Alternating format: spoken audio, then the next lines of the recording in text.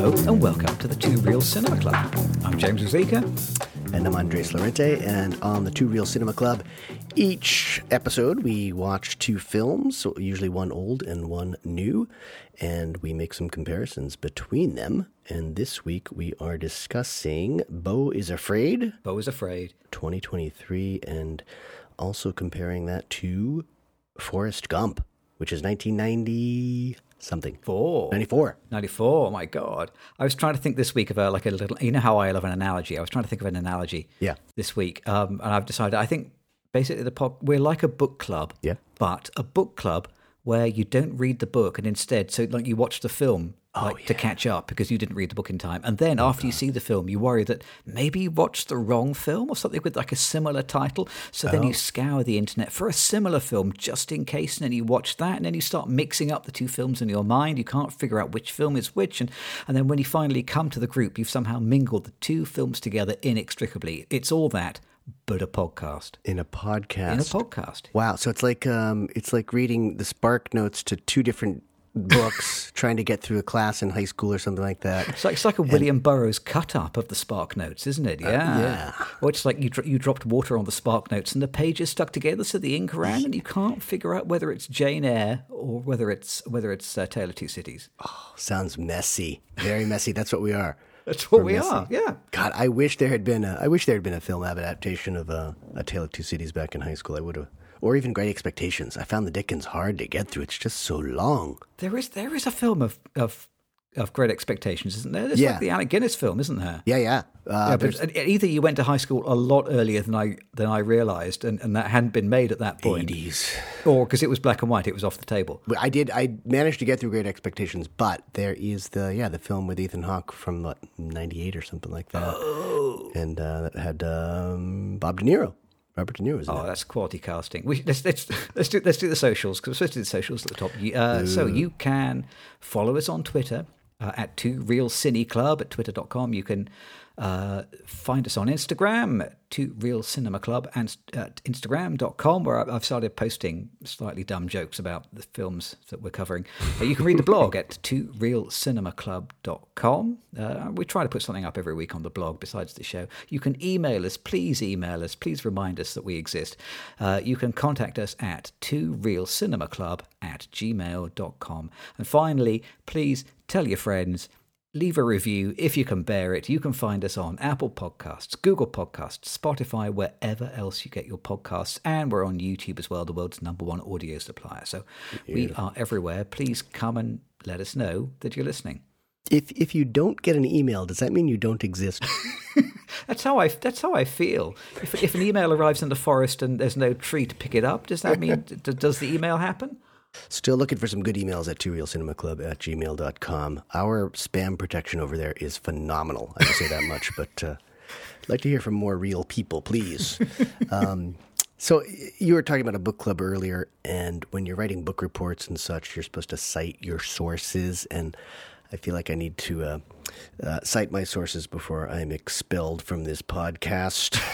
Is this corrections? This is the corrections section. It's sort of a corrections, yeah. It's that part where you've either got those little small numbers in superscript, is that a 1 or a 2 and 3, and then you've got the footnote down below, or some kind of asterisk or parentheses at use for just acknowledging that there's some smarter people out there than you, and that you've got to say when you've used their material. And on the popcorn counter, last week when we were talking about sort of urban living and such, I had just been listening to some podcasts about exactly that. So I listened to something from the architectural historian Thomas DiGiovanni. He was working on some history of the Curtis Building, which is a famous building that housed a publishing company in Philadelphia. And I had listened to his podcast, which is called If You Lick It, It Will Kill You.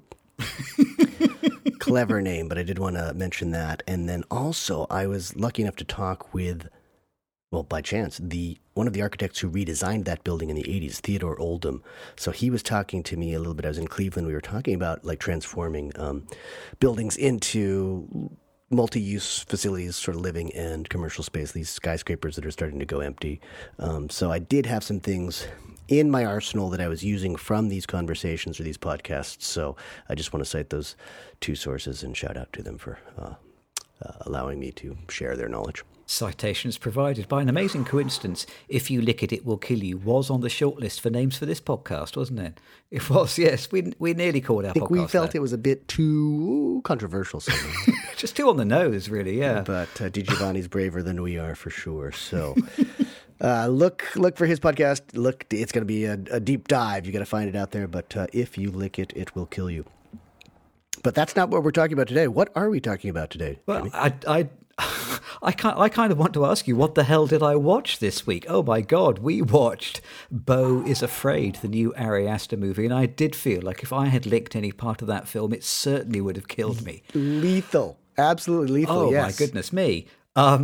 Yes, what an assault on the senses, and not a short assault either. I've been bludgeoned not just by the visual stimulation, but by the sheer blooming length. Shall I tell you the story of Beau is Afraid, the new film from Ari Aster? Let me tell you the story. That's a rhetorical question, because I was going to say no. Don't tell me the story. But go ahead. Yes, of course. For the Do listener, you have 3 please. hours to spare?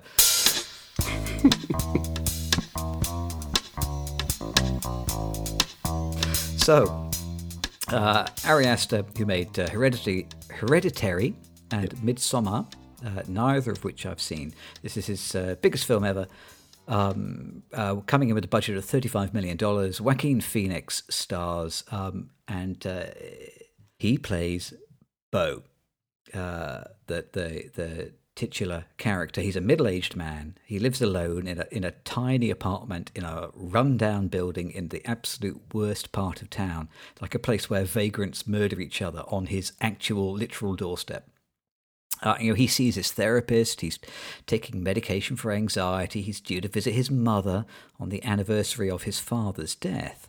But when his suitcase and his keys are stolen just as he sets off, he's afraid to leave his apartment at all, much to his mother's deeply expressed disappointment. And when he finally must venture out to get water to take his prescription drugs, he leaves the door ajar and what looks like 100 homeless people move into the apartment, wrecking the place. When he calls his mother to explain what happened, the phone is answered by a delivery man who says that he has just found his mother's dead body. And so begins a lengthy, surreal, violent, dream-like road movie that sees Beau attacked, assaulted, traumatized in 24 different ways as he struggles to make it to his mother's funeral, where another devastating revelation awaits. Ooh. Did I get enough in? Was that nearly 3 hours? No, not nearly. Oh, I skipped out a lot in the middle there. You did. That was mercifully short, and you left me on a cliffhanger. Something else happened. I hope this isn't like the book club thing where I worry that we've seen 2 different films called Beau is Afraid. Although to be fair, you could have split it up into 2 films. You could have split it up into 3 films. This film is really long, isn't it? It's really, really long. Yeah, what was the running time? 240 or something like that? No, it's long. It's 3 hours. Is it 3 hours? It is 3. I think it's 178 minutes, so it's 2 minutes short of 3 hours. It's unnecessarily long, I'm afraid. Yeah. It made a big impression of me, but there is a lot of it. Yeah. And it's we'll talk about it in general terms before we ring the spoiler bell, but it is very episodic, isn't it? It's like a series of dream-like skits. Yeah. And when I got to the end and I thought, well, especially that middle section, those kind of dreamlike moments could largely have been presented in any order. They could have been shuffled and the film would have been basically the same. Yeah. Interestingly, I didn't know until this afternoon, it's based on an original 6-minute short film that Ari Aster made 12 years ago. You can't see it, but you can see little kind of clips and excerpts from it on YouTube. So I watched little bits. And the 6-minute short movie is basically the first hour of Beau is Afraid, but compressed into 6 minutes. Wow! But it does ask the question. So if you're able to accomplish all that in 6 minutes, why is this film 3 hours long now? Yeah, you're kind of going in the wrong direction in terms of film. You'd think you'd want to be able to tell the story faster. Oh, so 6 minutes is what is that? 1/30 of Beau is Afraid, something like that. Now you tell me. Now we're talking. Save me an hour. Yeah, it's not short, and it's the thing is, it's not only is it not short, it's like an hour and a half too long. Yeah. At least an hour. So there's a lot to be cut. And you're right. I think as a result, I stopped losing any sense of it whatsoever because it is very episodic. It's not like one whole story or something really like zeroing in on one concise thing. It's just jamming a whole lot in. And then there's this whole theater scene in the middle that takes up probably 30 or 40 minutes to tell us things that aren't even necessarily true in the story, which we can go into in depth later if we want to. I think you could, but as you said, you could dismiss a whole lot of this, just edit it right out, and it really wouldn't change the quality of the film. I mean, there's lots of little episodes. Things occur, and I think a lot of the individual scenes are often great. I mean, there are terrifying moments filled with kind of dread and apprehension, which I think is the thing that he does very well. It's Lynchian, isn't it? It's this dream-like Lynchian fugue, but because it's so episodic, it just, like you said, it doesn't really flow together as a story any more than a dream does. It's like dream logic. It's very dreamlike, and it's like when you reach the end of a dream and you wake up in the morning and you recall like a series of vivid, moving images. But the story of your dream is, you try and relate it to somebody over breakfast, and you realize you're just telling them, well, this happened, and then that happened, and then this turned into that, and then this happened, and then that happened, and then I woke up.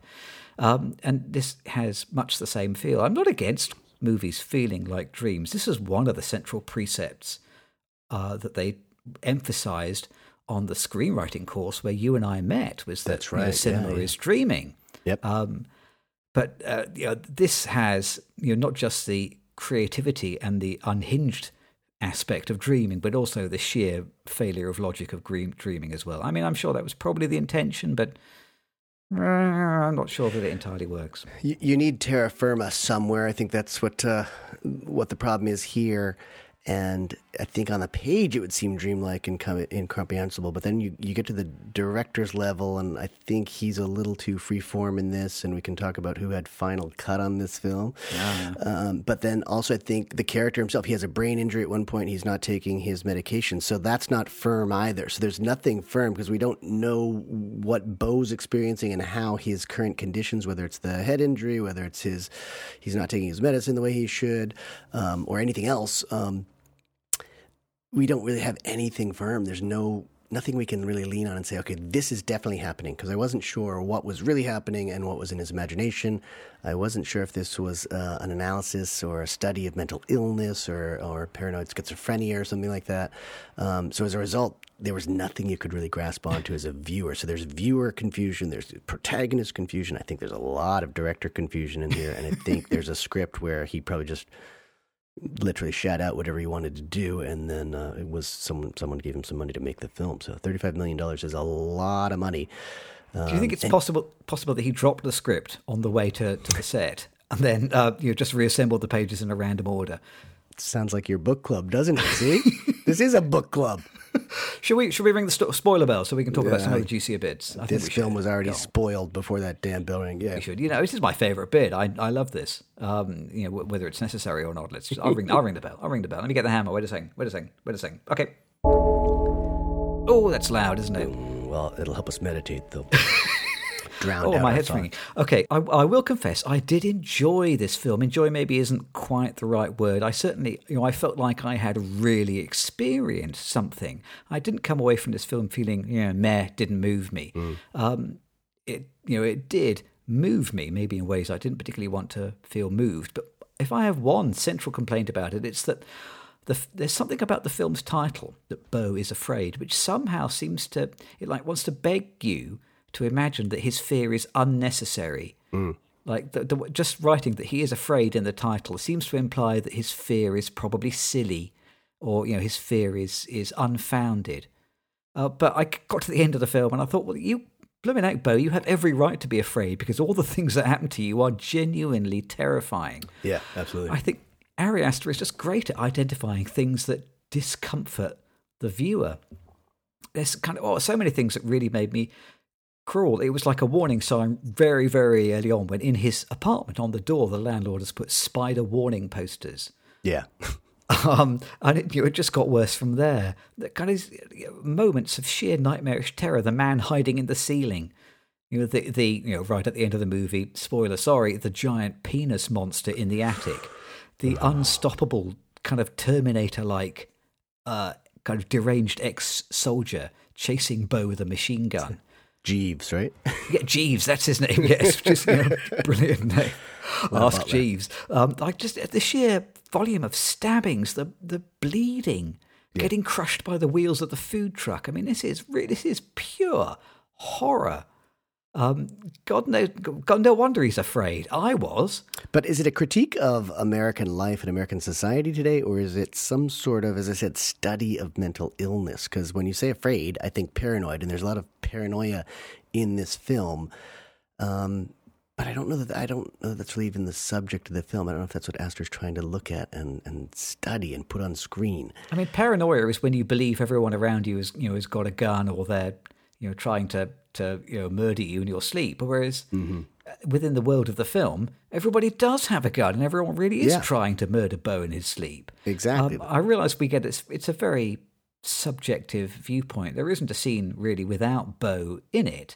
It's very much a POV kind of movie. But for you to make a film about paranoia, I think you need to demonstrate that there is like you say, there is a real world, there is a solid earth somewhere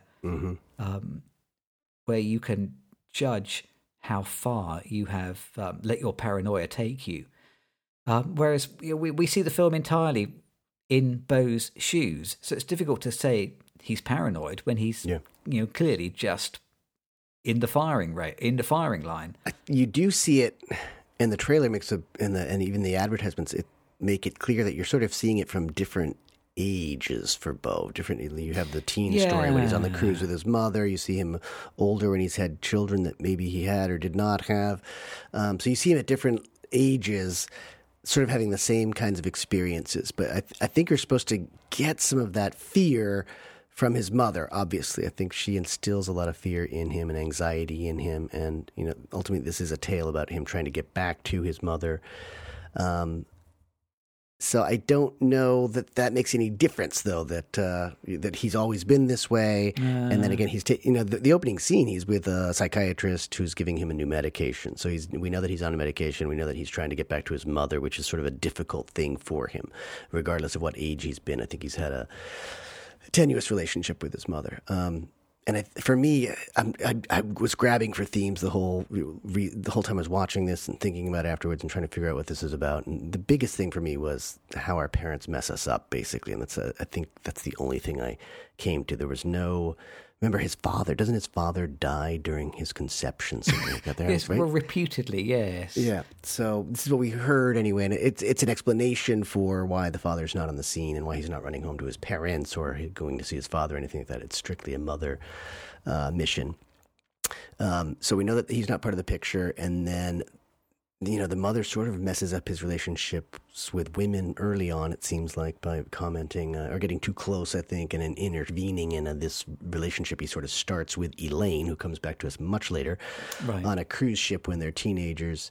And then I think maybe if we try and work a little chronologically, we might talk about ways that she continues to sort of mess with his head as she goes along, including faking her own death, apparently. Yes.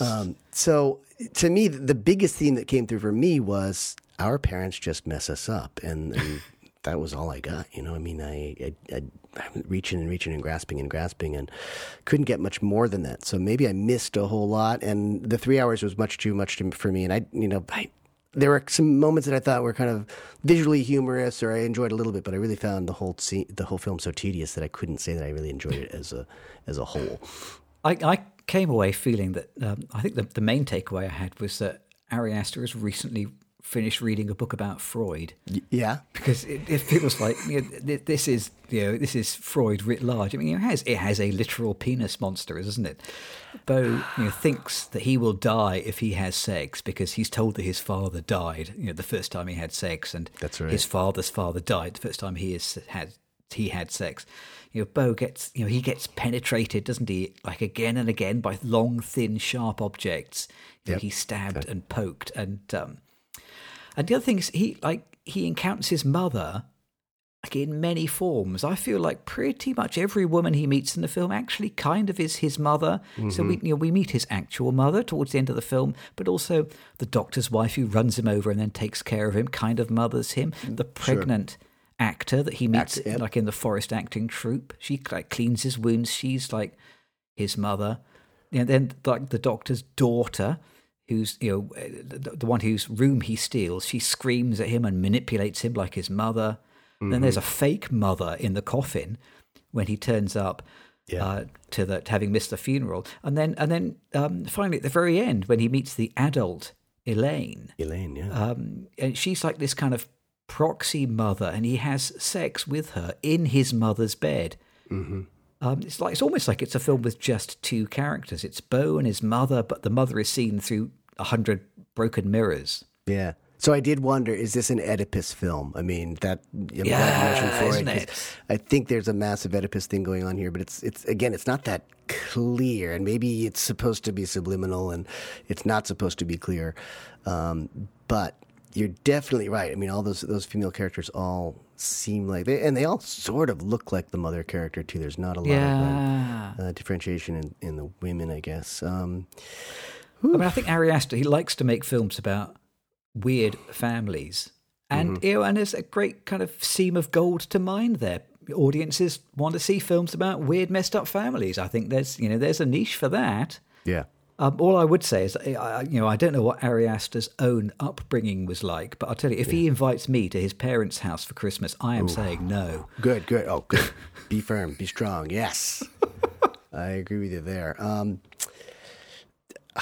There's the testicle stuff and the penis thing. I think we should talk about that a little bit. I feel safe in your hands as a doctor and all that, so I think it's okay to talk about that. But if you're going to put a big penis and massive testicles in an attic as a climactic scene, I think it needs to be earned a little bit more. It just felt like it was thrown in there. It's a little surprising. There is this talk about is it a distended testicle? What's the right word there? Apparently, I think so, or like a swollen testicle. He's like a testicular hematoma or something, doesn't he? Or something the doctor says, So Nathan Lane's surgeon character mentions that early on. He's just taken him back to his house and practiced medicine on him and told him about his testicle. And then you see the testicle when he's finally having sex in his mother's bed. That's one of the clever things in the whole film. But that's it. You get those two moments, and then all of a sudden, a big penis and big testicles. And I don't know how CGI that was or not, but it was impressive. But it was dark, wasn't it? Yeah, it was dark, but it didn't seem earned. And I'm not sure if it was a massive latex construction or not, but I thought, for me, that was a bit over the top. It reminded me, oh God, who's the great English? I don't know if he's great. The English director, Ken. Oh God, who did stuff like that? Oh God, Ken Loach. Yeah, he's full of that. No, Ken Loach. It'll come back to me. Ken Russell. Ken Russell. Yeah. Ken Russell. It was a total Ken Russell moment, and I thought, I don't know if you've earned that. It just seems like if you're going to put that in there, you've got to build it up a little bit more. But then the other thing was the fact that. You're right. He was afraid to have sex because he thought he was going to die. And apparently this was his first sexual encounter in his life. And then Parker Posey's there, and this is the adult Elaine who's sort of being manipulated by his mother to try and get Beau to come back home. He starts seeing her on TV, that Elaine now works for the mother. And so he wants to be with Elaine. They end up having sex. And then she dies, right? She's the one who dies, not Beau. But I got to ask you again, medically, rigor mortis came in really fast on Parker Posey there. I did not understand what was going on there. When that happened, I thought somehow I thought it was like there was a bit of a reveal, and it turned out that Parker Posey's character was actually a doll and not a real person. That's what I presumed it was, but I don't think so. I think some servants come in and they carry her away, and she is stiff as a board. And I did not really understand what was going on there, and I put it down to dream logic again as well. So what I think happens is I think there's this massive Deus Ex Machina, but it's actually kind of it's more obvious in the sense that his mother seemingly has put all these things together to get him to come home. She's hired Elaine or gotten her to work for her and even sacrificed her life for her. There's all these contrivances to get Beau back home, and it seems like his mother's been pulling these strings all along, and she's revealed as this very powerful woman. And I think what happens is at one point you see he's looking through all the, I don't know, there are all these sort of paintings and posters and things that he sees that have been laid out by the mourners as they've passed through the house. And not much is made of this, but it seems like she has profited off his life forever. Like she's the architect of this building where he lives in whatever city it was, which is, I don't know, to help people who need assisted living or something like that. She's developed for certain drugs, I think, to help those with some sort of mental illness. So it looks like every stage of her business career is based on some sort of need that Beau has, and even she almost even manipulates his life to the point where his needs are her creations, and then she makes these products or finds these solutions that earn her money. And it's never said, it's never stated. You have to really look at the layouts in front of you, all these posters and things.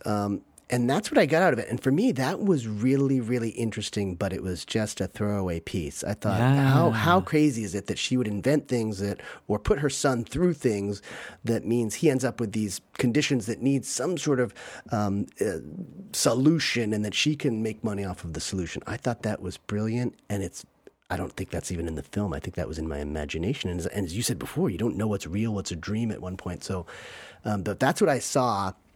There were these magazine articles and write-ups that showed what these things that she had done or these businesses that she'd started, and there's a clear picture of the apartment building where he lives, and she was the architect or one of the funders on the project. It's a really interesting note, and of all the things to edit out, it feels like everything that had to do with that story beat or that fact that we needed was edited out in favor of the big penis in the attic with the testicles. I saw that moment when you get this... this slow pan across the wall with photographs of all of her achievements.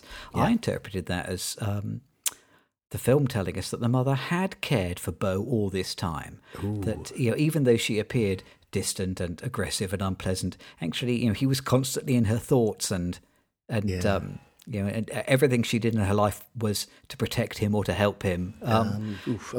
Although that doesn't match up with anything else we learned about her character. Yeah. And I think she's actually an evil character, so I couldn't interpret it that way. Yeah, I think you're right. And one reason I say that is I think it's sort of an Andy Warhol like painting or portrait of her, but it's made up of all these other faces. Yeah. And if you look at those faces, Nathan Lane is in there.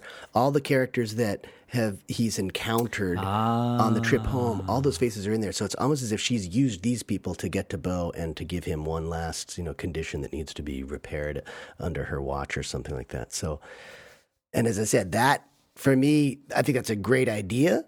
And in the hands of a different filmmaker who actually paid attention to that and really drew our attention to it and revealed that as the story, I think that would have been great. But as a result, I was walking home after this film and just thinking, I think this is mostly about how our parents mess us up, and this mother in particular, is really not a very good person, and she's really screwed up Beau. That's about all I got. I think you've sort of cut to one of my other main complaints about the film, which is that it features a protagonist, basically has no agency. Mm-hmm. Yeah, I think this might possibly be at the core of the shortcomings of the story, basically because Beau is the main character in the film. The film is named after him, but he doesn't do anything really. Mm-hmm. Things happen to him. He's not the protagonist; he's the victim. Yeah, I'm struggling to think of a decision that he takes or a choice he makes on his own. Does he take a single decision all the way through the film? Basically, he does what he's told, unless he physically can't face doing it. But otherwise, he's given instructions by people on screen, and he acts them out. They tell him, take the pills. The girls tell him, smoke the joint. The wife says, watch the TV. The girlfriend says, take off your clothes. He's given instructions and he follows them. He's a puppet right to the very, very end of the film. When in the very last scene, he is chained to a boat. The boat capsizes. He dies with it. He's simply pulled along on some kind of chain or string all the way through. Is he really a protagonist at all? It may be his story, but I'm not sure that he has any active part in it. Yeah, this is more an antagonist story, I think, and it's sort of an unseen antagonist, which makes you think it's kind of a psychological thing, because his mother is really the antagonist, but she's so in his psyche that he's fearing all these things. He's going through all of this, ends up in this sort of it's like a psychological sports stadium with a lake in it, right? And they're all watching, and he's on trial for who knows what. And I guess he never really drowns. You don't see it, but presumably that's what's going to happen. As the credits start to roll, he's in a very bad position. He's not going to survive his trauma. This week's understatement. Yeah. He is in a bad position. You're right. Yeah. He's in a very bad. You thought he was in bad straits earlier on when he's got 100 people living in his apartment and destroying it, and he can't get to his medication. At least he could breathe then. I think, in terms of agency, you're right. He has very little. There's one scene where he sort of escapes the suburbia only to be discovered by the what are they called? The Orphans of the Woods or something like that? I don't know what. Yeah. Who are this acting troupe that reenacts his life. That's a very odd scene, too, because it pre-tells and retells. It sort of tells you what you're about to see, and it's already kind of things that we sort of known or he's talked about or hinted at, where he has this family all of a sudden. He has this other life that I guess would be his dream life, maybe raising sons, but there's no mother in the picture or something like that, which again pointed me towards, okay, this is kind of an Oedipus thing, where he doesn't really love his mother, though. That's the funny thing. He's not, you feel like he doesn't want to go home.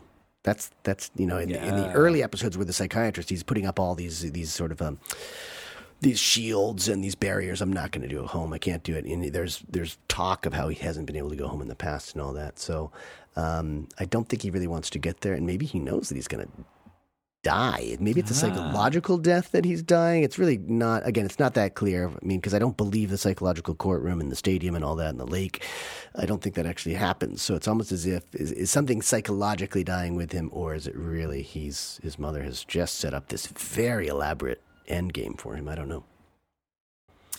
I must say, for all my confusion and misgivings about the film, I still came away glad that I had seen it. There are a bunch of great scenes in this film, and I was genuinely terrified many times. We've already mentioned the man on the ceiling, like the scary naked knife murderer.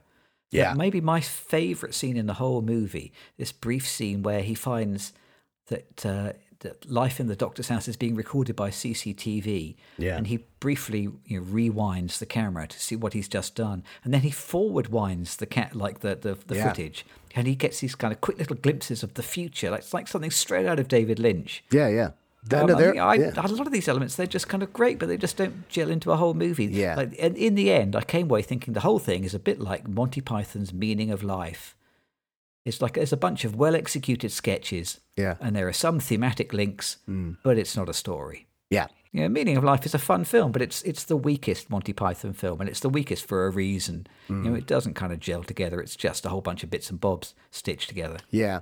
I think you're onto something there. I mean, there are some. That's why it's frustrating. This is a frustrating film because good money went into it, good imagination went into it, and yet it doesn't hang together very well. And I mean, I felt like I was watching a bad Charlie Kaufman film on this stuff because he's at least normally coherent. I think his last film was not very coherent, but there's normally a bit more coherence in his scripts, and there's some things that you can take away from it. There's some depth of thought, whereas I felt like this was just a bunch of kind of cool images or cool ideas pasted onto a storyboard somewhere and then shot. And I kept thinking about you were talking a few pods back about a certain day of shooting could be $1 million easily. And I just thought about some of those street scenes early in the film, which are really impressive. It gets off to a pretty good start setting up the story world, but we abandon that story world entirely within about 25 minutes or something.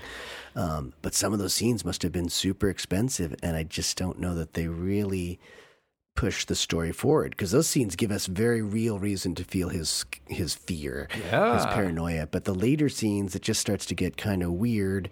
By the time you're in the forest for 30 minutes, probably 40 minutes, you feel like you're watching this whole other film. There's animation in there. Yeah, completely. And Beau is getting a new life at that point too. And it just seems like, okay, he's escaped from suburbia. So now this is the life that Beau really imagines himself having. And then he gets disrupted once more. And he ends up getting home really easily. Someone just picks him up and drives him 20 minutes or something like that. So it's not like he's covering this massive distance but he has to go through a whole lot of crap to get to that point.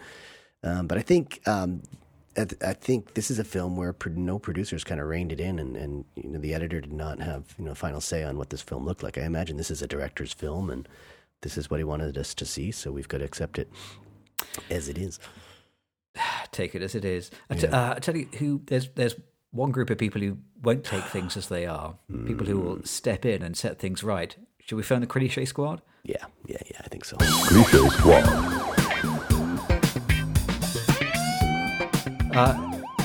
Any particular charges you would like the Cliche Squad to prosecute this week? Because I've written some down in my police notebook here. I gotta say that. Yeah, I think you should do most of the work here because it's been a month, I think, since I've seen this film, and I've been working actively to sort of block it out of my memory. I'm a little disappointed by the penis and testicle stuff. I guess I've already gone off on it, so I mean, I won't belabor it, but we very often see the penises and the testicles in these ways. I mean, in these ways where it's just sort of this massive thing. It's all latex and it's all scary, and I think that's something that we see too often. Didn't we, in Everyone Everywhere All at Once, didn't we see a lot of phalluses, I guess? It was a lot of dildos in that film. And they were all scary, and I get it, but it doesn't have to be weapons. It seems like most of the time the male genitalia is used as weapons in films or metaphorically as weapons. And I get it. It's probably true in a real sense. But we've seen it a lot now, haven't we? We've seen a lot, and in this film, it just wasn't earned to me. I think it was probably just a big symbol for how Freudian the whole thing was. But that's where I'll start. I'm going to leave it be. I've said my piece, so let's move on. I've made some little notes in my book. Frightening, scary, willful teenage girls. Yeah. I feel like they're kind of stock characters that I've seen many, many times before. These kind of self-possessed, demanding, mercurial, scary teenage girls. Yep. And here, so there's like the daughter whose room Beau takes, and she isn't really a character. She's like just this stock type used for impact. She's got no story of her own, and then kind of like suddenly she takes her own life right on screen. For kind of like for sort of no reason. It's like not the act of a genuine character. She's just like she's a bit of the furniture, basically. So yeah, I've seen those characters too much. That was with all the paint too. There was all that paint, if you remember. That was just nonsense. And scary homeless people. Another one I've put. I mean, that's straight out of the David Lynch playbook, isn't it? But scary hobo. And they were very scary. They were. I feel like I've seen that in a lot of films. Yeah, and also this absolute initial Act 1 inciting incident, the new medication that seems to kickstart a hallucinatory descent into madness. Yes. This has been the central leading plot point for an awful lot of films, and it's happening again now. It is happening again. Yeah. So I do feel like many of these elements, we've seen them before. They've kind of become cliches. Yeah. The number of times that I've seen that little scene where the doctor writes a prescription and hands it over. Sure. You kind of think, okay, it's that scene again. And very often the handwriting's not very clear. Doctors having bad handwriting is oof. Oh, but that's true. And I've seen your script, James. It's perfectly fine in your case. You would never. I think the popcorn counter, some of your points a week ago kind of presaged all this in terms of the city as being an inherently dangerous place. Yeah. I think this film has a pretty good balance in the sense that the suburbs were equally scary. But I think the real madness, I was scared in the movie theater watching those scenes that take place at the very beginning in the city. So I think, urban living as being inherently dangerous and dirty. I think that's definitely in there. I will say it again. I'm glad that I saw this film. I kind of enjoyed it, but I could have done with about 50% of the runtime. Yeah. And probably with 50% of the runtime, I think everyone would have enjoyed it a lot more. Yeah. I think, 6 minutes you said was the first hour. This could have been a great 18-minute film. I would have done 3 of the 6-minute films with a really classic structure. This one needed structure. Beginning, middle, and end, and all that stuff. 18 minutes. 18 minutes, this would have been dynamite. Would have been great. Right, let's have a break. Yeah. And then we will come back and talk about another bizarre, hallucinatory David Lynchian nightmare, Forrest Gump from 1994. Let's have a break.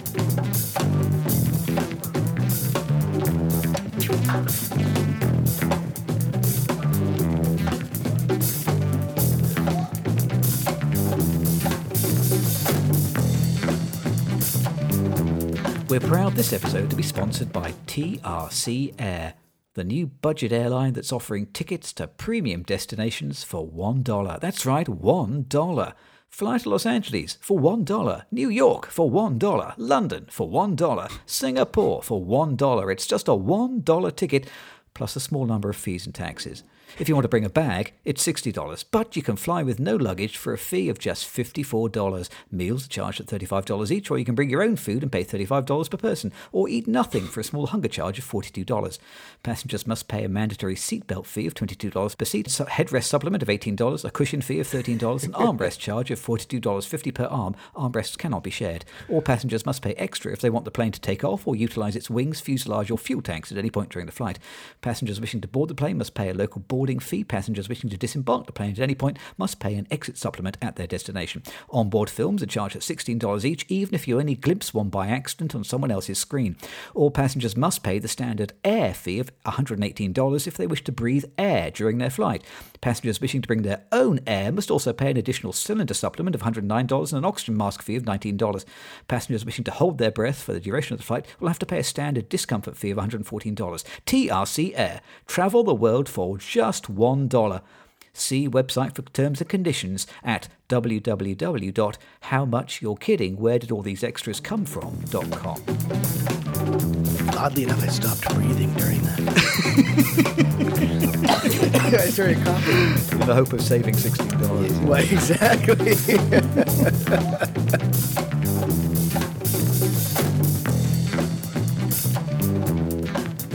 And we are back. My voice is not entirely back, but we're going to 80% back. We're going to sally forth all the same with Forrest Gump from 1994, big Tom Hanks vehicle that also stars Sally Field and Robin Wright. Yeah.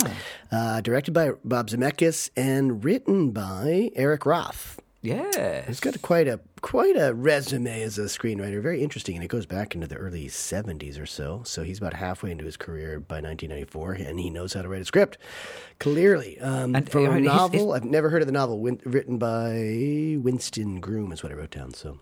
Yeah. I did the kind of the studious thing of get hold of the novel before the pod, but I haven't read it yet. I think it's quite short, but I haven't. Oh, really? There you are. I'm wasting my breath. So why did I interject to say that? That brings nothing. Because you should just start a book club. We keep talking about book club. It's a real book club. You're always reading the books. To Eric Roth, interestingly, I mean, still working now. He wrote the script for Dune, didn't he? That's right. Well, that's right. Yeah, we talked about him a little bit when we talked about Dune, and we think he may have doctored it. I don't remember what our final consensus was, but we talked about it a little bit. This takes place really in the America of the mostly 60s, 70s, and 80s. It opens with Forrest Gump on a park bench. Oh, wait a second. Before we get to the synopsis. Pardon me? Before we get to the synopsis. Oh, yeah. Uh-oh. There's more. There's more. You have to tell me because this is so great. So you chose the backup film this week. You chose the second movie. Yeah. But I'm going to get to tell you to tell me why. Oh gosh, that's right. Why? Do you have any other questions for me, Counsel? I think I looked at the trailer for Beau is Afraid. I knew he was going home to mother. And I think that was already in the back of my head. I'm going to make an argument that at least one of these films is a magically real film. I think there's magical realism in both of these films. I think they both attempt it, and I think one of them accomplishes it better than the other one. I just think you could tell that it was a very unreal film. So it's basically, I would make a choice of the old film based on, of course, what we're seeing as the new film. And it reminded me just enough where I thought, okay, Forrest Gump is the way to go. And Forrest Gump is one of these films that I'm not sure I saw in the theater, and I'm not sure I've ever sat down and watched the whole thing. It's one of these things that you see on cable, and I've pieced it together over the years by seeing maybe the end first and then the beginning and seeing the middle after that. But this time I did sit down, and as you said, it's 2 hours, 20 minutes.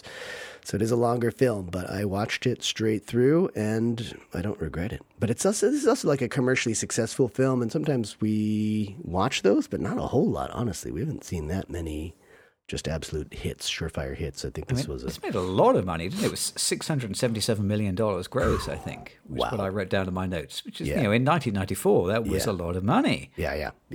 And I understand why people see it, honestly.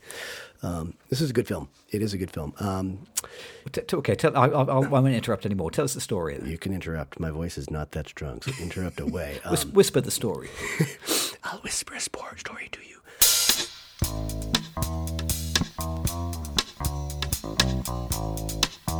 Forrest Gump sits on a park bench. This is that classic scene that's probably been copied in comedy sketches for years. He's in Savannah, Georgia, waiting for a bus in what is very much 1981. That's made very clear to us. And sitting next to him is this suitcase of life's sort of souvenirs and keepsakes. It doesn't make sense as a traveling piece of luggage, but for storytelling, it's perfect. And while he's waiting for a bus, he tells his life stories to anyone who sits beside him. There's the very on-the-nose thematic statement early on. Life is like a box of chocolates. You never know what you're going to get. You know what this film is about kind of immediately. So it's just classic early opening 5 pages. The theme statement is just spoken, in this case, by the protagonist. Yep. What ensues is, and that's a bit of wisdom that he learned from his mother. He says, my mother used to always say this.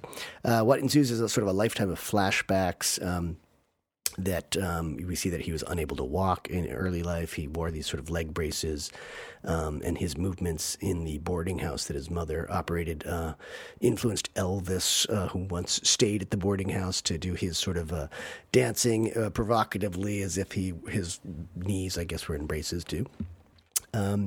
He befriends Jenny on the way to school one day. She sort of becomes his protector and hero, and they will be friends for life. She was from sort of an abusive household, and he was from a very loving household. Again, a single mother in her case, and in his case. I'm not sure for Jenny if we heard about her abusive father, but we don't know much about her mother. And the setup sort of answers this very easy to answer riddle of, is it better to have a doting mother or a careless father? I think based on Jenny and Forrest, we should all go for the doting mother. Jenny's story sort of entwines with Forrest's story over the years, though we understandably get a lot more from Forrest's perspective because it's really his story. He will play football for the University of Alabama because he runs so fast after leaving the leg braces far behind. This film sort of becomes the history of a man, but also the history of the country coming of age, too. That's the way I look at it. There's a lot of flashbacks of historical things in United States history. He enters the Army just in time for the Vietnam War. He meets a true comrade in Bubba. And at the same time, Jenny, we get the story of her sort of becoming an exotic dancer. He periodically emerges into her story when she's off at college or after college, and she's always trying to protect. He's always trying to protect her. She doesn't want his protection. Their lives sort of both parallel and intersect over the years and over the story. When Forrest is in Vietnam, Jenny kind of goes hippie, so they're sort of on opposite sides of the spectrum in a way. But Forrest ends up a hero in Vietnam. He rescues 5 or 6 guys in his troop of soldiers, and his commander, Dan Taylor, who's played by Gary Sinise. But Bubba, who he has decided he would go into the shrimping business with after the war, dies, sadly. Taylor, that's Dan Taylor, his destiny is sort of to die on the battlefield. All of the men in his family have died in the big wars in the United States, and he's supposed to die there too. So he holds this grudge against Forrest because Forrest saves him and doesn't give him the honor of dying on the battlefield. So his story, Dan's story, doesn't end the way he wants it to, and Forrest is sort of constantly being rewritten. So we do get this wonderful contrast in their two life stories. Forrest sort of has this, he's limited. He doesn't think of himself as very smart. He probably has some learning disabilities, but he has this growth mindset. He'll just do things and say yes to things and get some experience out of them. So he's got this sort of elastic thinking, which really sharply contrasts to Taylor's rigidity. That's why I've never heard it before. Elastic thinking. Oh, I thought I've heard it, but I just wrote it down, but not knowing if I've heard it or not. Flexible thinking, something like that. That's good. No, good? If I haven't heard it before, it doesn't mean it's not a thing. It just means I'm terribly ignorant and haven't come across it. Elastic thinking, I like that. It's good. We should trademark it and make a podcast called Elastic Thinking. Quickly. Dump this podcast. Let's start the new one. The Elastic Thinking podcast. Forrest Gump becomes a ping pong champ, sort of international celebrity. He appears with John Lennon on the Dick Cavett show with some, ingenuity. What is the word? Ingenious filmmaking. They put him there. He helps solve the Watergate break-in and the conspiracy that happens there under the presidency of Richard Nixon. He meets 3 presidents in this film. Personally, I think Nixon he intertwines with. Kennedy and Johnson he meets through the magic of filmmaking. He goes into the shrimping business, ultimately makes millions, invests in Apple. So all of these things are happening in American history, and Forrest is perfectly placed in it. But then his personal story sort of takes over towards the later parts of the films. He becomes rich, but Mama's dying, so he goes back to Georgia. And again, in this film, there's this powerful metaphor of going back home and going back to Mother. And Jenny returns. And this film's a lot about cultural, what I would say, lodestones or stepping stones or touchstones, I guess is the word. I found it. I had to go through 3 stones to get to it again. There's a lot. And for me, there are a couple personal ones, too. There's this wonderful thing where I think Zemeckis quotes a painting by Andrew Wyeth called Christina's World, because when Jenny comes back to her rundown old house, she sort of looks at it with this distance and this disbelief that Wyeth captures in a painting. So that's there, too. There are just all these wonderful things that sort of evoke Americana, I guess, throughout. So I'm going to be very interested in your take on some things, too, because as a non-American, I think it might come off differently. But when Jenny comes back, they're happy. He proposes. She rejects him, but they have sex. And then she's gone. Reminding me a little bit about the Northman, because the Northman actually, if you remember, Northman has sex one time also. Of all the films, I thought you were going to compare Forrest Gump to The Northman. Was not top of my list, actually. Well, I'll get back to that later. But it's interesting that isn't that Forrest's first sexual encounter? We've seen Beau's first sexual encounter. And The Northman, jackpot, he had sex once on screen that we saw, I think, and he procreates just from that one encounter. So, I think I've blown the secret already. But Jenny escapes, and I have to mention this again because it's a touchstone for me. She leaves in this taxi. It's a station wagon that we had growing up. Oh, we all hated this car. This is the Chevrolet Chevelle Malibu Classic Wagon. We called it the Dirthmobile. It was terrible. One of my greatest memories is when my mother took her burro and shoved it into the back seat in a battle of 2 very stubborn souls. She got a burro into the back seat of the station wagon. He had to sort of, crunch down a little bit just to be in the car comfortably, and he was not comfortable. He actually shat a bunch, pissed in the back seat. We took him to some event where it was a burro, like a burro conference or something. I don't even know, a competition or something like that. And then I think my oldest brother, had a date in that same car later that night. That night, right. Yeah, and it didn't smell good. And fortunately, it was with a girl who owned horses, so I think she was used to the stench. But wow, we had that station wagon. We all hated it. And it's been a while since we've had a good donkey story on the podcast as well. There you go. We got the donkey in. We're betraying our normal donkey-orientated programming. Well, that's the most vivid memory of that animal, and I felt very sorry for it. But I was proud of my mother for getting it in there. It was amazing. I honestly never knew what a station wagon was. Oh. Because in the UK, the word station and the word wagon, those both mean railway. Oh, I don't think I even really understood that a station wagon is a car. Yeah, it's a car, yeah. That explains a lot. I don't know if it was trauma that came up or nostalgia, but when I saw that taxi take Jenny away, it struck me. So he, at that point though, Jenny's gone. And that's when Forrest starts running. This is another classic scene here where he runs across country a few times in Nike shoes. Again, the emerging cultural references, I think. So there are long acts of 2A and 2B with all these, sort of the premise of Forrest going through all these great experiences. But the final act is really quite short. I clocked it at about 20 minutes where Forrest finally leaves the park bench because he can walk to where Jenny is. He learns that, wait for it, Haley Joel Osment is the son who is young enough where he still sees live people. He doesn't say, I see dead people. He can actually see Forrest. That's his son. Yeah. It's Forrest Jr. And Forrest, one of the first things he says is one of the great lines. He says, is he smart or is he like me? So he's worried that he's, passed on his condition. His bit of parenthood would be jeopardizing this boy's happiness or success. But it was a great line. And then he sits down watching his TV and he meets his son. And so then we finally see this is Jenny's journey too. She has AIDS at this point. She's dying. Dying is a part of life. We get all that. We eventually see Forrest, older Forrest, Forrest Sr., takes his son, Forrest Jr., to the bus. And there's an early scene where Forrest has a difficulty getting on the bus. Forrest Sr. does when he was that age. But young Forrest is a little different because his father is there for him. Like his father's right behind him and helping him get on the bus. And it's a nice moment. And that's more or less where it ends. So it's one man's journey, but I think it's a nation's journey too. And I think that's maybe why Americans really relate to this film. But as a non-American, what do you think? So I, like you, had never seen this film all the way through, but I sort of felt like I had probably seen it in bits here and there and little snippets.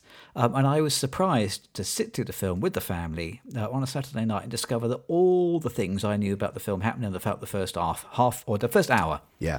So certainly the first half of the movie, that's the only thing I knew.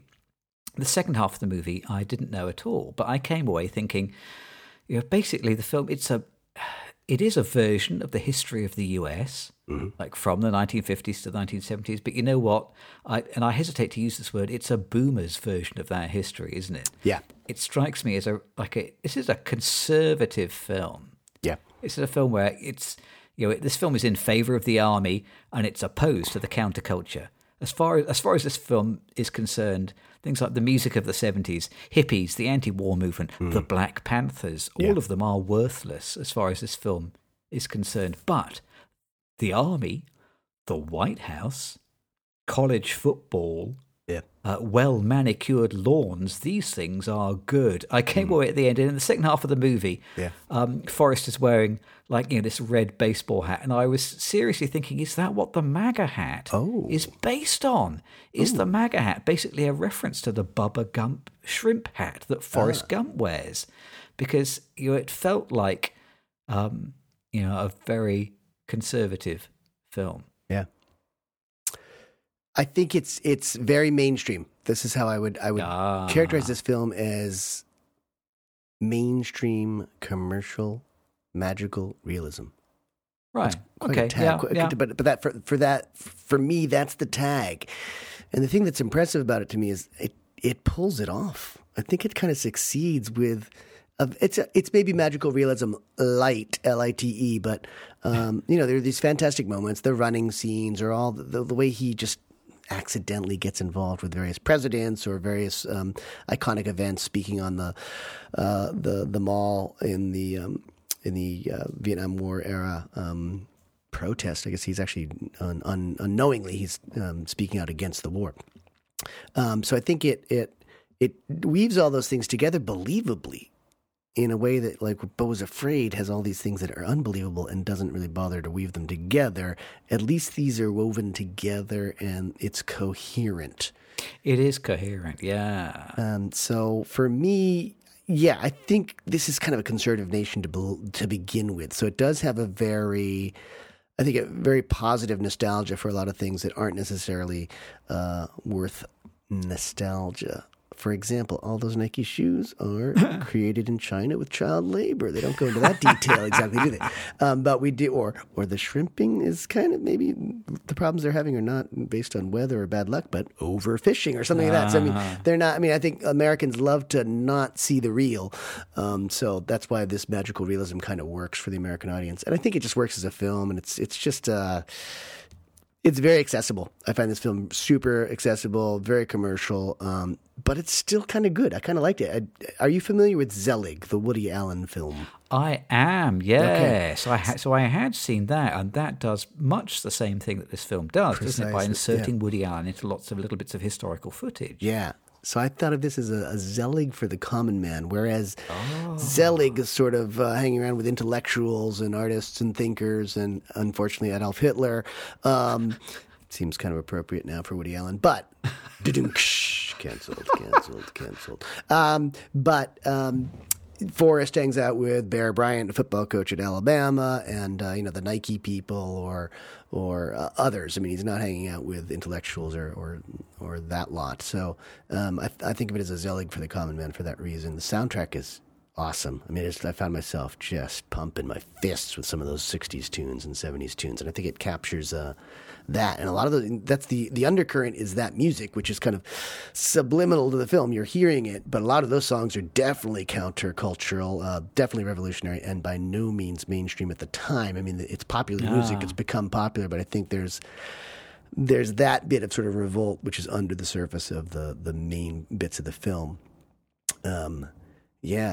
But I think it's... Yeah, go ahead. I was going to say that the other film that I kind of jotted down as another touchstone, besides Zelig, is Being There, the Peter Sellers film from 1980, I think. Yeah. Because that also has that vibe about, someone with supposedly very low intelligence handing out these little bon mots of wisdom. Mm-hmm. I did a bit of research on the book. There's many episodes in the book that don't feature in the film. Mm-hmm. So, Forrest, he becomes an astronaut, he gets captured by cannibals, he becomes a wrestler, he has an orangutan for a friend. There's a whole bunch of things, but one of the things that happens in the book is that he runs for the Senate, which I think is, kind of that's the note that Being There ends on, isn't it? I think that's right. Yeah. So, it feels like it covers some of the same ground as Being There. We watched it on Apple TV, and the little blurb that you get at the bottom of the screen when you're queuing it up, ready to watch, calls the film like a fable. And I think that's the word that I would use for it. It's a fable, isn't it? It's kind of, it's a metaphor. And there's, and Forrest, he's a good character. There's not a great deal, I think, inside him, so much so that he can kind of stand for anything. So I came away at the end thinking, if it's a fable, what does Forrest Gump stand for? Is he a stand-in for post-war America? Because he believes in the best. He's well-meaning. He's kind of misunderstood by others, by the international community. He's dismissed until he proves that he can beat the world at anything and everything. And then I read that, maybe Forrest Gump is supposed to be Christ. He's always kind of doing the right thing. He's refusing to be corrupted by others. He sacrifices his own interests for others. Maybe that's what he's supposed to be. Is he supposed to stand in for innocence? He's kind of simple, but he's sort of powerful, and he's loving, and he's unstoppable. He's such a kind of elemental character that he works as the protagonist of a fable. Whereas if the film is more realistic, I think there would have to be more flaws to Forrest Gump, the character, before I could buy it. Yeah, I like your argument that it's more of a collection of fables. That's valid, which is interesting because we've just talked about Beau is Afraid being this sort of collection of stories that don't piece together, whereas this is possibly a collection of fables that do piece together into one film. I think more than anything else, though, I think you early on said, is he a stand-in for post-war America? And I think that's really what it is. Right. And sort of this, at least in our own eyes, true or not, an innocence of America. And for me, I feel like, and I'm going to come back to the motherness too, because the mother is the film in both cases this week, I think. I think it's about embracing sort of the motherness and the nurturing aspects of America ultimately, because he's growing up, there's fatherlessness, right? I mean, he's fatherless, Beau's fatherless. I think America, to a certain extent, is fatherless. We don't really understand what those original founders meant starting the country, and I think a lot of us misunderstand it. I think we had wealthy land-owning people put together a constitution that sort of ensures that they stay in power. So we have to overlook that, and I don't know if we willfully do it or we ignorantly do it. However it happens, we have this idea that we're innocent in some way, and I think this is like an era of, you're kind of in between the wars. I guess he's born 50s. He must be born in the 1950s or something like that. Very beginning of the 50s. Yeah, I mean, he's a baby boomer. So you were talking about this being a boomer film. I would say that for him to get to Vietnam by 1970 or whatever it is, he was probably born in 52, 55, somewhere in there, right? So I think this is sort of a boomer film, post-World War II, America kind of is feeling its oats and all that, but really still not acknowledging. I mean, there's definitely some examination of race and racism and the Black Panther movement rising in response to that. There's some mention of that, but there's not a whole lot of understanding or investigation of the darker side of America. I guess these great corporate enterprises like Apple and Nike coming into their own. Great football, of course, these sorts of things. So it's not really touching on anything that's dark. It's a safe film, right? But I think it has to do with sort of this America that doesn't really understand its origins very well, is growing, is sort of coming of age, but I think his mother stands in for like probably what America needs a little bit more of. So I think he is sort of, I wouldn't say Christ character, but he's a good guy. Forrest, he's an everyman, I think, and there are a lot of traits of his that you could follow and be a successful human being. So I think that is it. I think he's standing in for America, kind of an incomplete America, starts out on weak legs or whatnot, gets strong, can actually run across the country 5 times or whatever it is, and then procreate. Did I mention the procreation? Yes, of course. Without dying, yeah. Without dying, unlike the Northmen. Ooh, and it features someone we're going to mention a lot from now on, Tom Hanks. Did I mention Tom Hanks is in this film? Tom Hanks is in this film. This is like Tom Hanks's first serious role, I think, interestingly. I think this is what really kind of pumped him up the Hollywood ranks, isn't it? I don't Before know. This, he'd been a comedian. He started out, am I right? He started out as a stand-up? And then I think the first place I'm aware of him was in, he was in Splash, wasn't he? He was in Big. Yep. He was in Punchline. But I think these are all kind of comedy roles. And then, it's kind of fairly early on. This predates Philadelphia, I think, doesn't it? Oh, I would have said that this is after Philadelphia. Oh, is it? But yeah, then of course he gets into the sort of the romantic comedies with Meg Ryan come a little bit after this, perhaps. Let's do a quick... okay, I think we should go to the internet. Let's be honest with our listeners. Sometimes we just go to the internet and we type in maybe, I don't want to put in just Philadelphia because that would give me probably the city of, but Philadelphia film is 1993, which I believe comes before 1994. I eat my words, yes. Oh, I eat my words. Thank you, internet. Oh my God. Internet just made me smart. What we should have done was ask ChatGPT, because that probably would have lied to us, and then I might have won the argument. My son had a very interesting reaction to this film. He's obviously a far more sophisticated film critic than me. We'd kind of walked the dog the day after we'd watched Forrest Gump, and I asked him, what did he think of the film? He's 13, and he said, basically it's a film about 2 people who have a bad start in life. That's what he said. And one of them is a woman, and she goes on to have a terrible life, and she gets used by everyone around her. And the other one is a man, and he goes on to have a great life. He can't stop winning. Jeez. And I thought, yes, you're kind of right. Actually, I don't know whether the film gives women a raw deal or whether it more saliently observes that women are even less empowered in mid-20th century America than men with disabilities. Yeah. And it's interesting you mentioned about kind of the Black Panthers appearing. Yeah. That there is like this one Black Panther character he's played as a little bit of a shouty joke, isn't he? He shouts some stuff and he has like a couple of lines and that's it. We never see him again. And I wonder whether if you are black and you are watching Forrest Gump, the thing that riles you a little bit is that, as we saw in the Baz Luhrmann film in Elvis stole an awful lot from black musicians, but according to Forrest Gump, the thing that Elvis stole from is a white kid from Alabama, and there was no necessary influence from black dance or black culture in Elvis's kind of appropriation. It was a white kid with braces on his legs. Yeah. So I can see there may be some people who wouldn't be super comfortable with the way that this film handles all the controversies of mid-20th century America. Yeah. Well, as I said before, I don't think it wants to. I don't think it wants to look at that dark side. But I think your son's right, though, in terms of this is a film about America, and in America the women are weaker. And certainly in the era of this film where it's set, I think blacks definitely had less power. And it's, the portrayal of the Black Panthers is a little harsh for sure.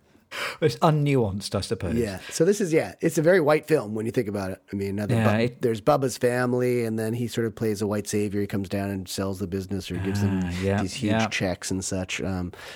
There is also this question that Forrest Gump is kind of guilty of one of the same sins that I think Beau is afraid of, which is that Forrest is not a tremendously active protagonist. He also largely does what he's told. Yeah. He hasn't got a great deal of agency. He has more will than Beau in Beau is Afraid, but otherwise, largely, he just does what he's told. It just happens that he does what he's told very well. Mm-hmm. He's told to run, and it turns out he's brilliant at running.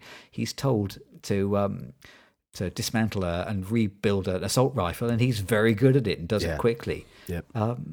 But this film, in the same way that the film loves the army and it hates the counterculture, this film really believes that doing what you're told is good. And the person who is a bit countercultural and the person who goes against the norm is Jenny, and it all ends very badly for her. So she should have just done what she was told.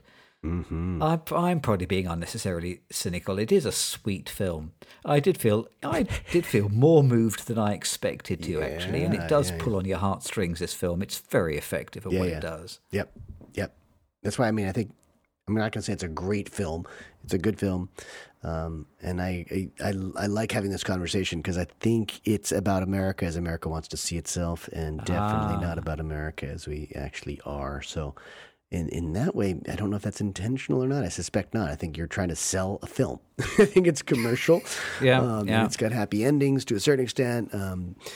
People die at the end of the act 2 or something like that. It follows a lot of the American storytelling themes or maps, I guess, as well. So in that way, it's good. I think, I loved a lot of the music. The soundtrack I thought was really great, but then the score I did not like at all. It was really, and maybe that was because there was a lot of money spent getting rights to all these great songs, but the actual score was kind of stringy and sappy, whereas it is sappy. The rock and roll was great. Just hearing all that rock and roll was fantastic. So, well, speaking of Americans wanting to see themselves, we ought to play Who Am I? And see who we saw as ourselves on screen. Let's play Who Am I? Oh, I like this one.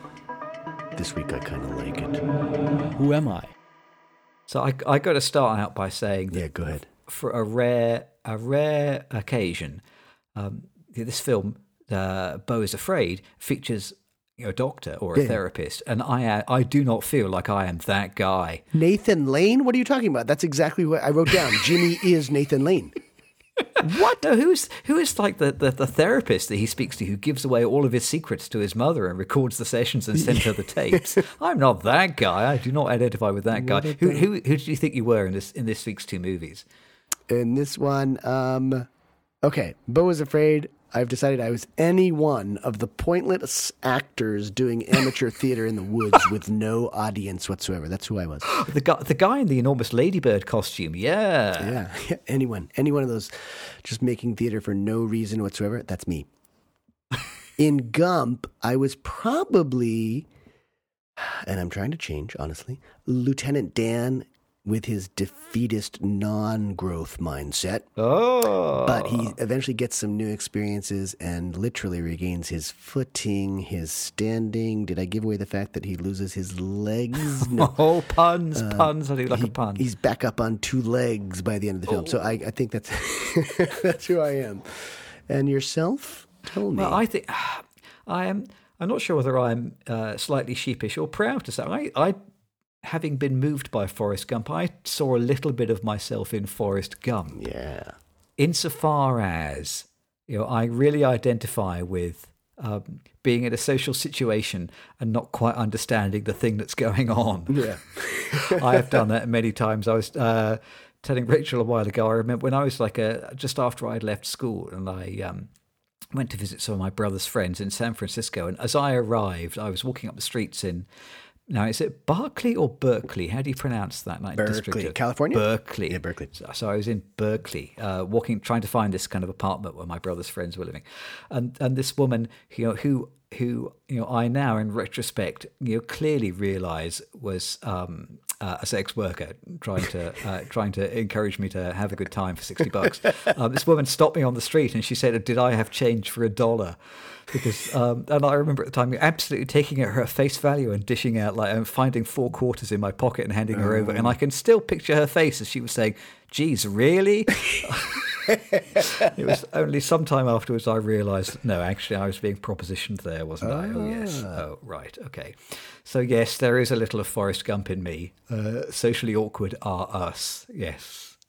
I'm glad you questioned the pronunciation of Berkeley, because I think it is Barclay originally, because it's named after the philosopher who, I'm trying to make a connection here. I don't know if we talked about this on pod or off pod. This is Gnarls Barkley, who had that hit song a few years ago? No. Gnarls Barkley. No. Or Charles Barkley, the basketball player for whom Gnarls Barkley is named, I think. No. I forget Barkley's first name, but I believe he's the one who said, who pondered if a tree falls in the forest.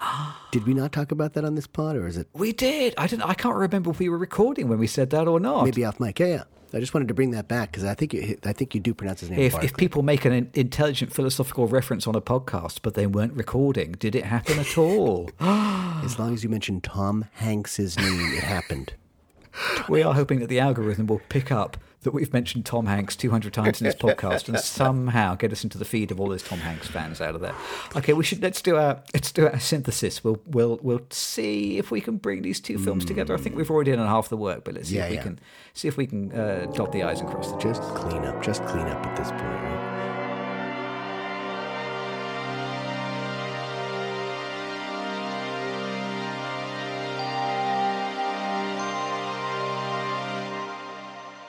So, you kind of pointed out, like these are two films about single men and their mothers, aren't they? Yeah, the big difference is that Forrest, is supported by his mother, in any way she can, and whereas Beau is, manipulated and thwarted by his. But I think for this reason, I think these two films they're like two sides of one coin. I think they go together very well. Yeah, well, I think they're protagonists who grew up without their fathers, right? Their origin stories involve an absence of one of the originators in the sense that the fathers aren't in the picture. And for Beau, we don't even know if he survived consummation or impregnation or whatever you want to call it.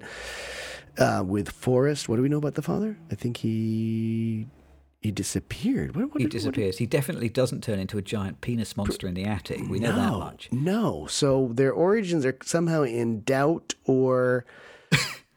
does that make them lesser characters somehow? I'm not really sure. It's like there's a deficit to both of them, right? Yeah. For Beau, it's kind of this mental illness or these mental troubles. For Forrest, he can't walk for some reason until he's told to run, as you mentioned earlier.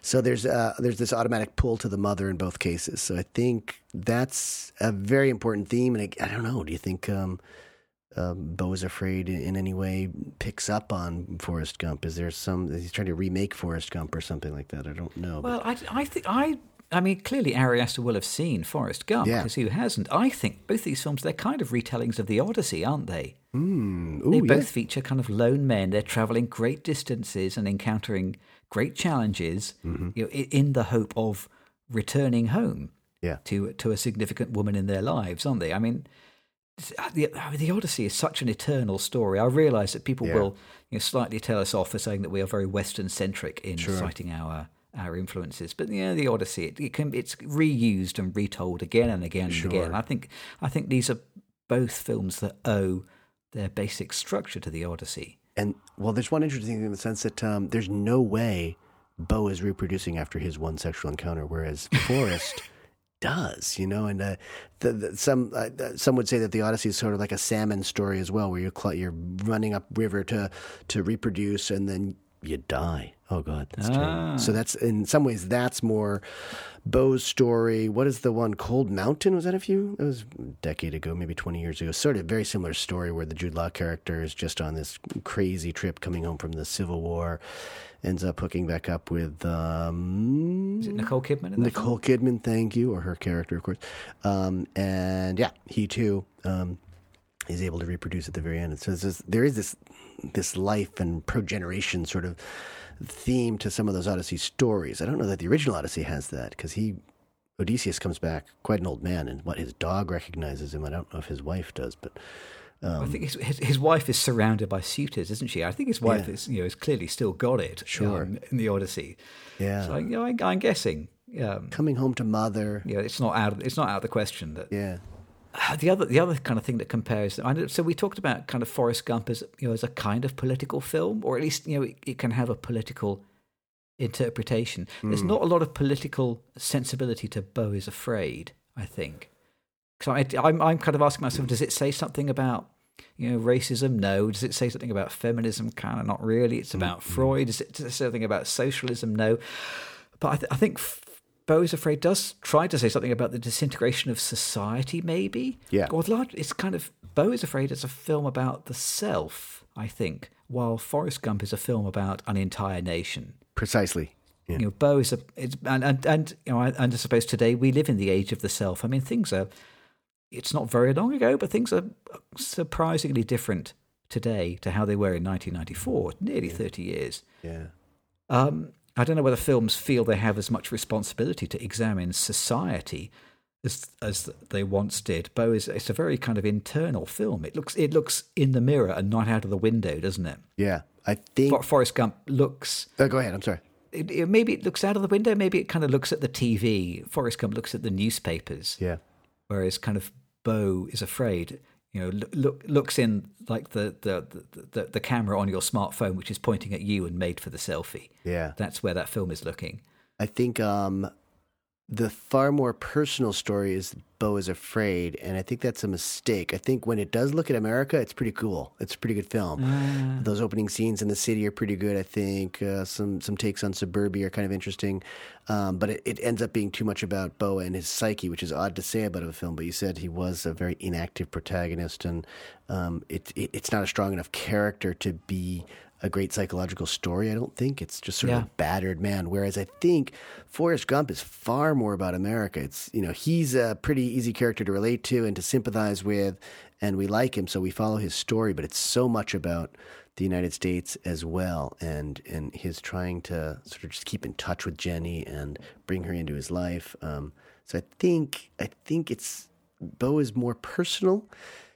And I think that's a mistake somehow. I mean, it could have been a great film as a personal film, and I think its best moments are kind of when it is about America, because it's a much more honest America, probably. The medication stuff, the homelessness, the violence, the knifings, the random murders, and all that. I mean, that's America, and I like that fact. I wish it were more like that. Honestly, I wish it were a darker film. And Forrest never tries to be dark. It never really looks at the underbelly of America, but it's just a more accessible film as a result. And America becomes sort of the big character, I think. They really are two sides of the same coin, aren't they? They absolutely. Really are. Yeah. You can't see both sides at once. Yeah. Good pairing. Good pairing. I think they belong together. Absolutely. I think between the two of them, you get a fuller picture. Okay. Yeah. What two films belong together on our next pod, where we talk about Tom Hanks and two other films? Funny you should mention. No Tom Hanks movies next time. Tom Hanks doesn't need to be in it. He just needs to be mentioned on the podcast. Song speed. Yes, we just need to crowbar his name in randomly. So next time around, we are going to watch Are You There, God? It's Me, Tom Hanks. And we'll see whether we can somehow squidge Tom Hanks into the discussion somehow. But before we talk about that, we need to talk about what's also been playing at this theatre. Oh, that's right. I missed a step there.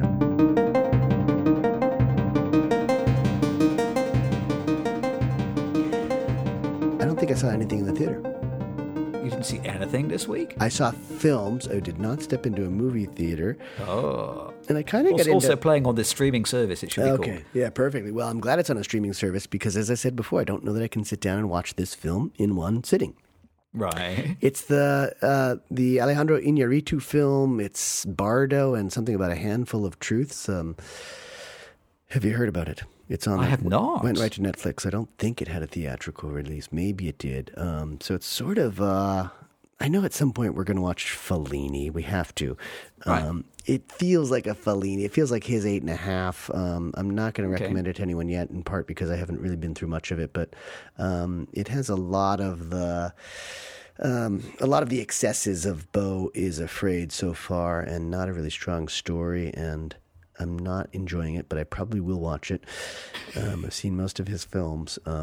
But I was really I watched actually a documentary on our Supreme Court Justice Clarence Thomas, which means nothing to the UK audience, I don't think. But well, not a great deal, but I have read a little bit about him in the news. Not much of it very good. So it's just a public television, sort of like the BBC, producing a documentary on Clarence Thomas and his wife Ginny Thomas, who are two characters who really have a sort of a heavy hand in American politics when they really shouldn't have them. But my brother turned me onto this because Ginny Thomas went through this. It's a human potential program called LifeSpring. I don't know if you had these programs in the UK. You guys are too smart for this, where people get together and they celebrate the power of themselves. There are things called EST and Landmark, LifeSpring. Right, celebrating the power of yourself. That's not something that ever happened in the United Kingdom. I don't think so. No. So they're kind of like these self-help group things that happen in hotels. And I went to one of these things, a graduation for LifeSpring once, and it really feels culty. And actually, I just listened to a podcast called Good Cult, which has too many advertisements, and not enough of them are spoof advertisements. You know what's great about Two Real Cinema Club? You hear advertisements here that you will not hear anywhere else. Funny that. Yeah, this guy has some advertisements, too many advertisements, and it really interrupts the story. But I've been listening to this podcast on LifeSpring because decades ago, I started a musical theater production. I was writing a show based on LifeSpring. Awesome. Oh, hey. And then I just jotted down some titles for some of the songs that I'm going to write, and I got all excited about writing this again. So the Clarence Thomas and Ginny Thomas thing turned me back onto an old musical project that I've always wanted to complete. So I've been listening to podcasts and watching that Bardo film and thinking about LifeSpring. Man, that's a musical I want to see. You got to finish that. I've got this week. You know, I always bring the lowbrow to this podcast. I brought no brow just now. Last weekend, we all sat down as a family and we watched Time Trap, a super low budget 2017 film, which I have now watched twice. Wow. As you know, I have a real weakness for kind of cheap, cheesy science fiction films because occasionally I manage to foist them on you for the pod. Yeah. This is a low budget, very cheesy time travel movie. So made kind of like 6 years ago. Okay. And there's two things about it which I really love. So I watched it on my own a year or so ago, and then persuaded the family, "Oh, we should watch this. Come and watch this together." One of the two things I love about it is that it is 90 minutes long, and not a moment longer. It's exactly the right length for a feature film. It clips along, and does not waste its time. Gets through plenty of story nice and quickly. Keeps things moving. And the other thing I really enjoy about it is that. I love a time travel film. I'm such a sucker for a time travel film. We'll always try and watch one, whether it's good or bad. It's one of my absolute favorite things. And in this film, it's about a cave in some remote part of the US. And once you go in the cave, time speeds up massively.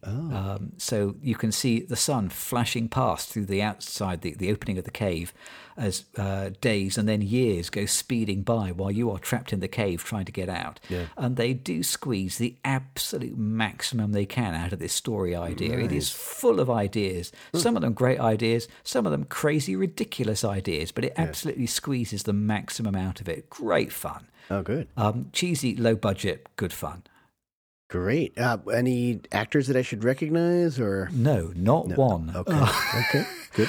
Yes, it is so low budget. I think my daughter did recognize one of the principals in it, who I think has then been in a mermaid television series, something like that. Okay. No, it's written and directed by Mark Dennis and Ben Foster. I'm not aware of anything else that they have done. Okay. It's a little kind of not sure it got a theatrical release. It's on Netflix in the UK at least, but yeah. Low budget, good fun little movie. And they just go into a cave. Is that correct? That's it exactly. That's such a. It's like it's 5 no-name actors in a cave. It's like how cheap can this be? It's cheap. I gotta say that the one time slightly time travel script that I've written also happens more or less in a cave or a bunker, and it just seems like a different world. It's enough. You don't need a whole lot of mumbo jumbo to create the time travel. You just got this one place where something weird happens. Yeah. I like that. That's not so bad. That sounds good, Jimmy. That's not lowbrow. It's good fun, but yeah, temper your expectations. Right. So, Tom Hanks, it's been a great pleasure doing this Tom Hanks podcast. Tom Hanks. Join us next week when we're going to be talking about something a little bit more serious. We'll talk about Adele Hanel next week at the Popcorn Counter. But for tonight, we will return in 2 weeks with Are You There, God? It's Me, Margaret. Until then, I hope the world outside your window is more like Forrest Gump and less like Beau's Afraid. Yeah, that's definitely a well wish for everyone out there. Thank you for joining us. See you next time. Thank you, everyone. Bye, Tom.